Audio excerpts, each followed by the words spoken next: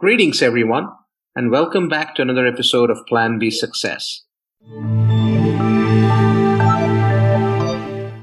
We have Sela Ward with us today, who's a lawyer by profession, and she's right now in Atlanta, Georgia.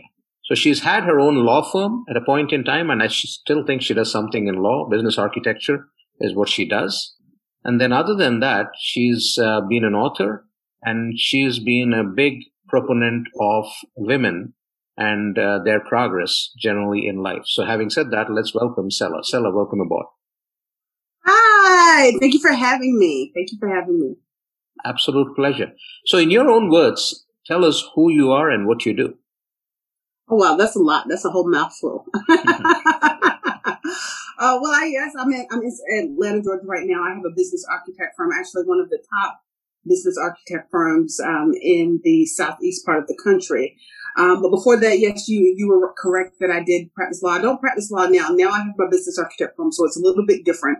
I was a business, bankruptcy, and criminal attorney during that time for going on a decade. Prior to that, I worked for the National Organization for Women, the largest women's organization in the world, where we organized the March for Women's Lives, 2004 March for Women's Lives, where we had over 1.2 million people march on Washington, which was one of the largest marches in the history of the United States for its time during that time. So I've been in the movement for quite a bit. I also, during my practice in law, I was able to free over 300 years of Black lives from the prison industrial complex. So I've been busy. So let's reflect back on your own life before we get into the other things that you've done. Reflecting back on your younger years and, while you were in college and all, how was that time frame? How did you shape up to be a lawyer? So I wanted to be a lawyer ever since I was 8 years old. It started very early in my childhood. It was actually a school play. I was in the third grade and I wanted to be the lawyer really, really, really, really badly in this school play. And for some reason, the teacher at the time wasn't completely sold on me being the attorney. So I really had to prove myself. But afterwards, everybody was like, oh my God, you really need to be an attorney in real life. So since then, I had the vision that I always knew that I wanted to get into law. I just didn't exactly know how. But the passion for it came a little further in life because I grew up in a community that was very disenfranchised, and I saw a lot of the people that were in my life, the people that I loved, like my mother and my father and my community members. I saw them disenfranchised by the police. I saw them abused. I saw them not having the legal counsel that they really needed to be able to help them through the system. So I knew that I needed to become the solution. So I created a plan to become my own superhero very early in life, so that I can help the people that I grew up with, so that I can help my community members.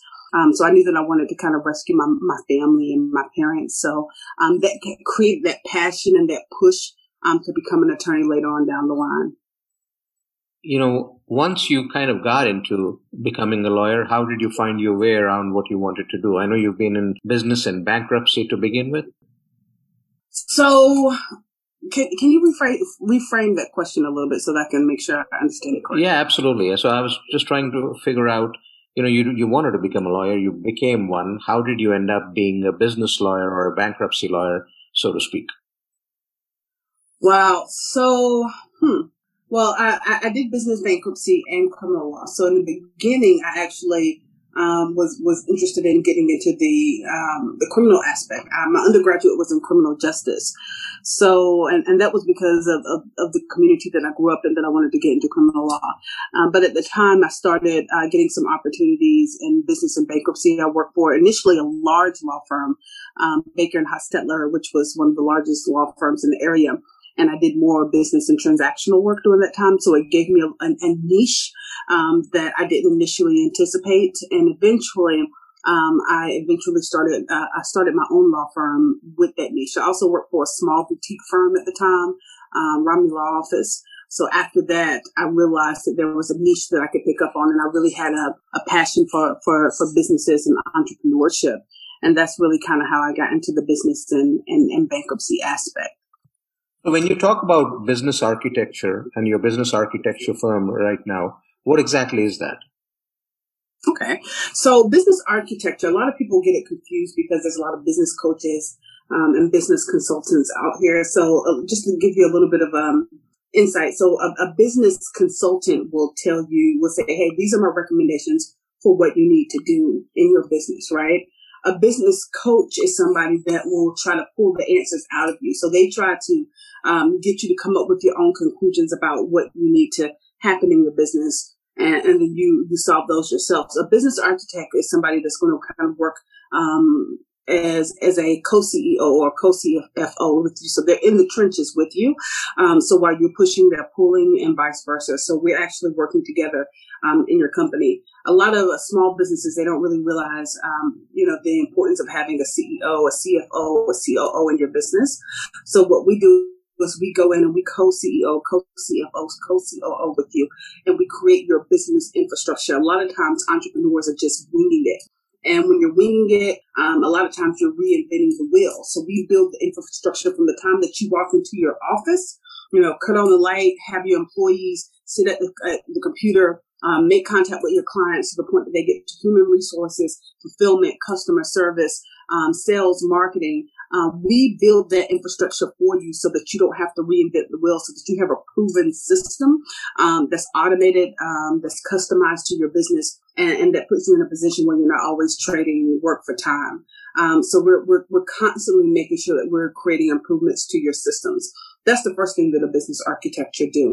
What makes my firm a little bit different than most business architect firms is that in addition to building that infrastructure, so we build the infrastructure for you first, but in addition to building that infrastructure, we generally work with clients that are exceptional. They're outside of the norm. They're thought leaders, right? So they're not just lawyers.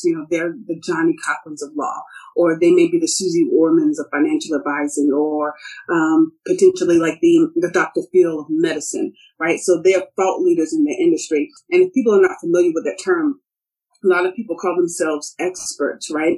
But the difference between an expert and a thought leader is that an expert will tell you how to do something. So they'll tell you, okay, you need to do A, B, and C, and then D will result. But a thought leader will give you insight on how to think differently about their particular expertise. So we're not just building entrepreneurs or CEOs, we're building thought leaders that are in the industry.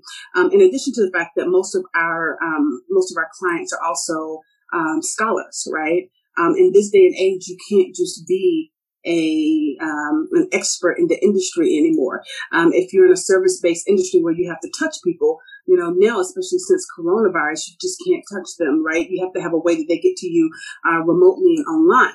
Because people have the ability to look all over the world for your competitors, now you can't just be an expert in the industry. They want to know that you're the teacher of the experts, that you are the mentors and the leaders of the experts. So we make the world know that our clients are scholars in the industry, so that they can create that authority. So in addition to making sure that the infrastructure work, we put them on the academic circuit so that they are keynoting at colleges and universities around the country. We also make sure that they are recognized in media sources around the country as thought leaders in the industry, as scholars in the industry, and that they have premium products and services that are backed by journals. So that's a little bit of information about how our company works. What is your firm called right now? It's Ninava and Associates. Ninava, Ninava and Associates. So the website actually is www.ninavafirm.com. Ninavafirm.com. And you're also a big supporter of Black Lives Matter and women empowerment. So can you talk a little bit about some of your work in those realms? Absolutely. So like I told you before, we initially, I started off in activism in the movement with the National Organization for Women, the largest women's organization in the world. If anybody knows me, my story is not like the average entrepreneur story or the average lawyer story, because it didn't really start out all biscuits and gravy. I started off when I was, 11 years old, 12 years old, as a sex worker, and I was a child sex worker from the ages of 12 to roughly about 19 years old. And a lot of people don't necessarily understand what that means. When I say sex worker, they think, what exactly are you talking about? So a sex worker is basically a politically correct term for somebody that exchanged money for sex. So I started out in the sex work industry, and the kind of the turning factor in my life when I was younger, that pulled me out of that industry was really the National Organization for Women. So I started working for the National Organization for Women as pretty much the national field director for women of color. So I organized women around the country around women's rights. So basically, I was a professional troublemaker, is what we call it. So I would go around organizing protests, demonstrations, civil disobedience around women's rights around the country. And then from there, after I worked for the National Organization for Women is when I started practicing law. And during that time, while handling criminal cases, I was, privileged and honored to be able to help over 300 years of Black lives be freed from the criminal industrial complex, through representing them in cases where, a lot of times many Black people were being disenfranchised and didn't have adequate representation. So I'm definitely very happy with that work. Right now, I'm still with the National Organization for Women in Georgia now, and we are doing a lot of work around both women's rights and people of color rights. We did a lot of work on this election here, and the work is not done. Right now, we're in the process of organizing the work around the Protect Black Women stance in Georgia. So we anticipate that we're going to be organizing a Protect Black Women March here very soon as well. There's also the talk about notoriety, right? Being a notorious attorney, and then your TEDx talk. So let's talk about that. Why that brand of notoriety? Yeah, that was definitely a brand of notorious. I made a lot of judges mad, made a lot of prosecutors mad. I've been kicked out of every single club that I've been in, every single group that I've been in, because I've always been the in-your-face person. I've always been very vocal about what I believed in. I've always been the person that, we held in contempt of court, that would get kicked out of courtrooms, that judges would fuss out. We were always going back and forth because I really believed in what I did. And we took a lot of chances to make sure that people of color and people that were disenfranchised in general were protected, and that their rights were being handled. For example, I had this one particular case. Well, actually, this was one of my partner's cases that she was working on with the firm, where a woman said that she had been robbed by a young Black man.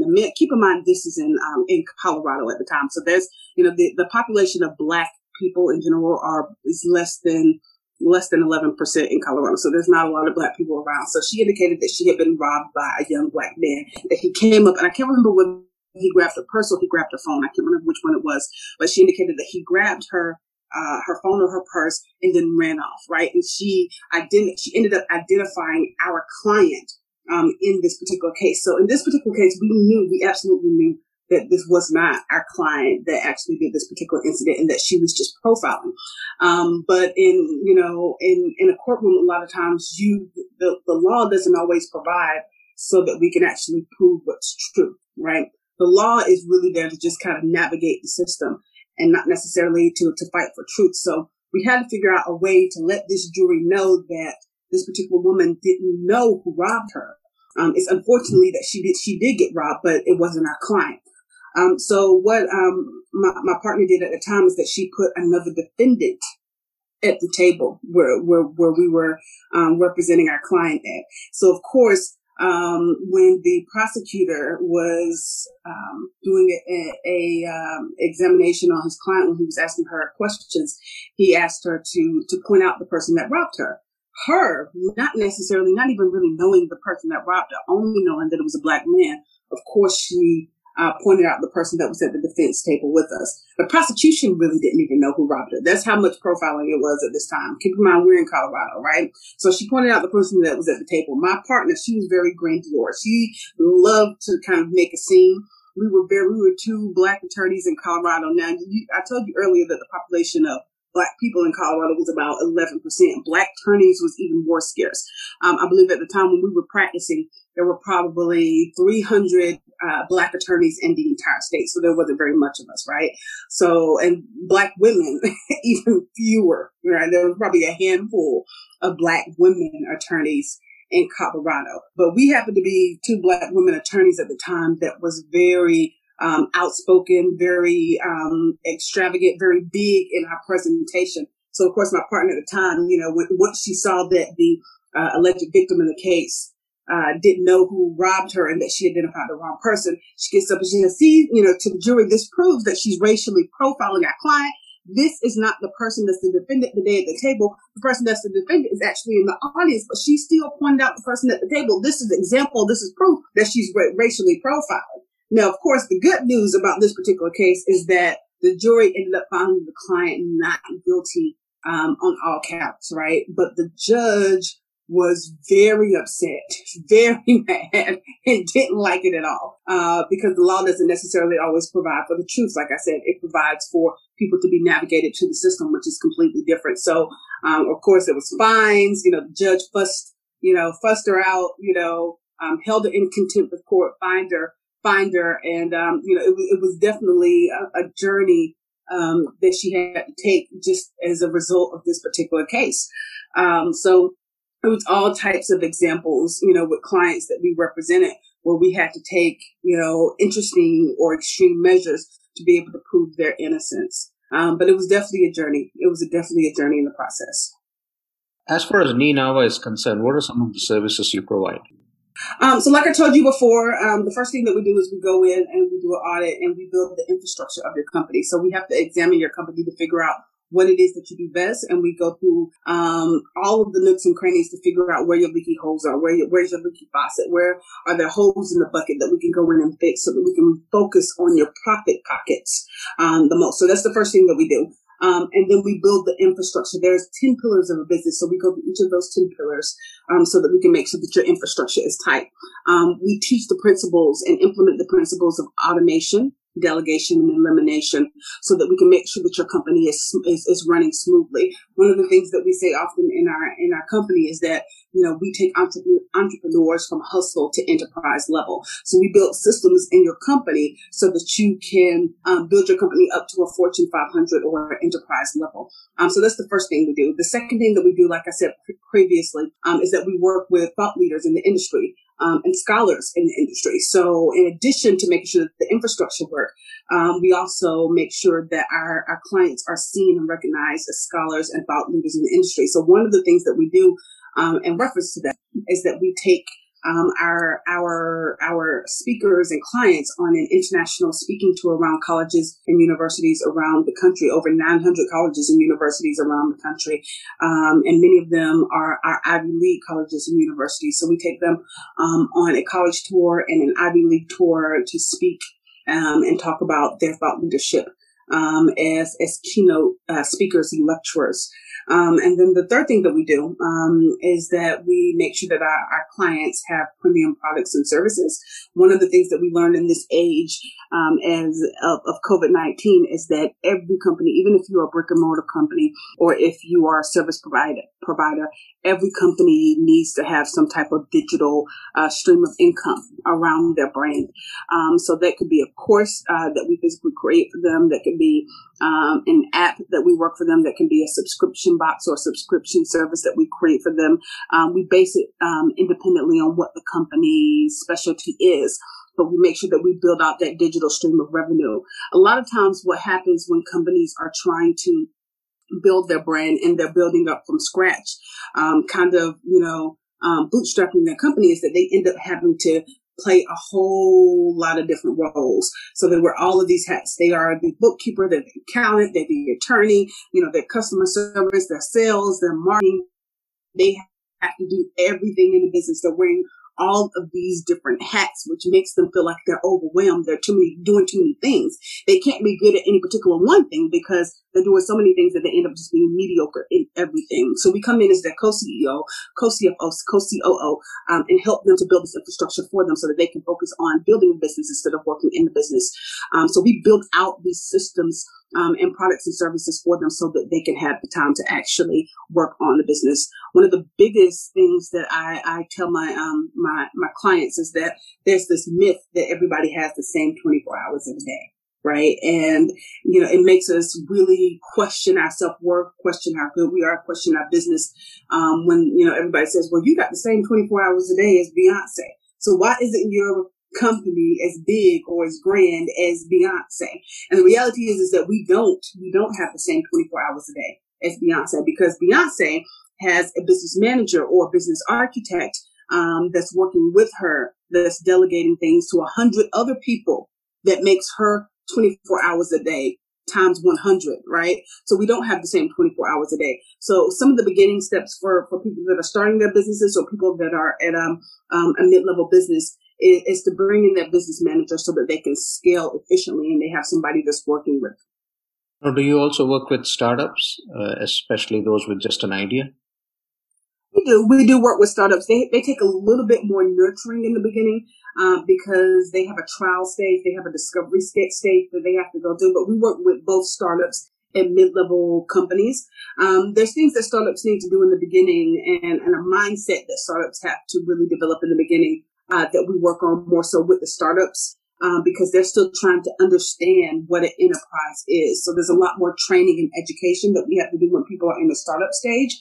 When we're working with mid-sized companies, many times they've already had the education and the training and the understanding of how to run an enterprise. They just don't have the resources to run an enterprise. So we can get straight into the into the enterprising and building the infrastructure. When we're working with startups, a lot of times we have to do a lot of education in the beginning first so that they can understand what it takes to get to enterprise level and then build their infrastructure. Now, how do you source your clients or how do they find you? How do my clients find me? Different ways. I mean, we do some marketing online, but a lot of it is referral. Like, for example, generally 90% of the year we're at capacity. A lot of our clients come to us from the previous year, and we can't work with clients anymore because we work with clients in a lot of detail. We're their co-CEO. So our team is working to build multiple businesses throughout the year. So a lot of it, most of it is through referral. Because we work with people that are ready to be able to scale their companies, but we also do some online marketing as well. And how do your clients measure results? Our clients measure results by profit. Profit, being able to see themselves recognized in the media the way that they weren't recognized before, seeing the media recognize them as a scholar in their industry.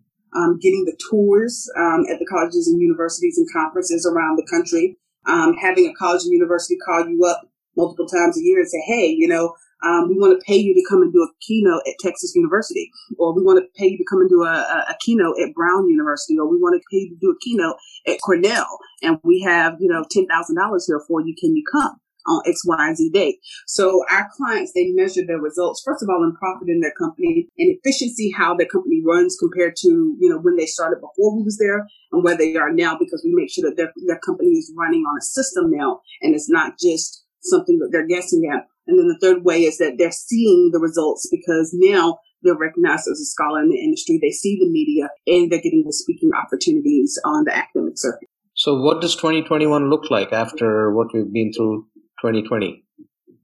The biggest thing that, I tell people right now, that the changing of the industry is that, this is the time for scholars only, right? This is a time for scholars only. And I do tell everybody, that I see that actually has that drive, that potential, the hustle and the expertise that they can have next, right? Actually, I have a program that's called For Scholars Only. Like we're in an age where you can't just be an expert. Like I said before, if you're in a service-based industry, you have to be the leader of the leaders. They don't want just somebody that's expert in their industry because we have so many people that are claiming that they're experts. People that, went to, that barely graduated from high school, and hasn't read a book since high school, but they want you to buy their book on how to start a business, right? So now, in this age, people are looking for proof of concept. They want to see that you're really the person that you say you are in. And the way that you do that is by becoming a scholar or a thought leader in your industry. A lot of times, there's so much information that's going around right now. A lot of people are doing coaching and consulting and starting companies, especially in this COVID-19 era where there's so many opportunities for small businesses that are available because of COVID-19. So everybody is trying to say, okay, I'm an expert in this, or I'm a coach in this, or I'm a consultant in this. So there's a plethora of information that's out there. There's so much information that people don't even know who to depend on. They don't know who they can count on. They don't know who is actually that expert and who is just saying it. So now, people are looking for scholars. They don't just want the experts or the coaches or the consultants. They want scholars, and they want people that have proof of concept. So that's what we do for our clients. We choose particular clients that we know that are thought leaders, and that we make sure that the world knows that they're thought leaders as well. In addition to making sure that their infrastructure is tight and strong so that they can spend, 25, 30% of the time, going on tour around the country. Because if you don't have a strong infrastructure at home, right? If your business requires you to constantly work in it, if you have to be present, it's going to be difficult for you to get on the road and go on tour, to 900 colleges and universities around the country. So the first thing that we have to do is make sure that your infrastructure is tight so that your business still runs in your absence. And then we take you to that thought leadership platform. Well, Priscilla, looks like you found your niche. You found the kind of business that you want to be in, starting off as a lawyer and now kind of gravitating towards actually helping businesses. And we wish you the very best as you move forward. Thank you so much for joining us today. Thanks for sharing your story, your business, and then providing inspiration to so many listeners out there. Thank you for having me. This has been fun. And I hope anybody that wants to reach me reaches out to me. They can come to the website, ninavafirm.com. You can reach me on social media, Instagram, Salah Ward. My name is spelled a little differently. It's Nsellaaward. The N is silent. You can reach me at Salah Ward on Instagram or on Facebook. Or you can, just message me anytime. I definitely respond. Awesome. Thank you so much. Thank you for having me. Hey, I hope you liked that episode. Please do check out Plan B Success Podcast on your favorite listening platforms. It's also available on www.planb.live. If you're looking to learn how to podcast and learn everything there is to ideate, create, launch, and monetize a podcast, do get in touch through the website www.planb.live, and I'll be more than happy to help. Thank you very much.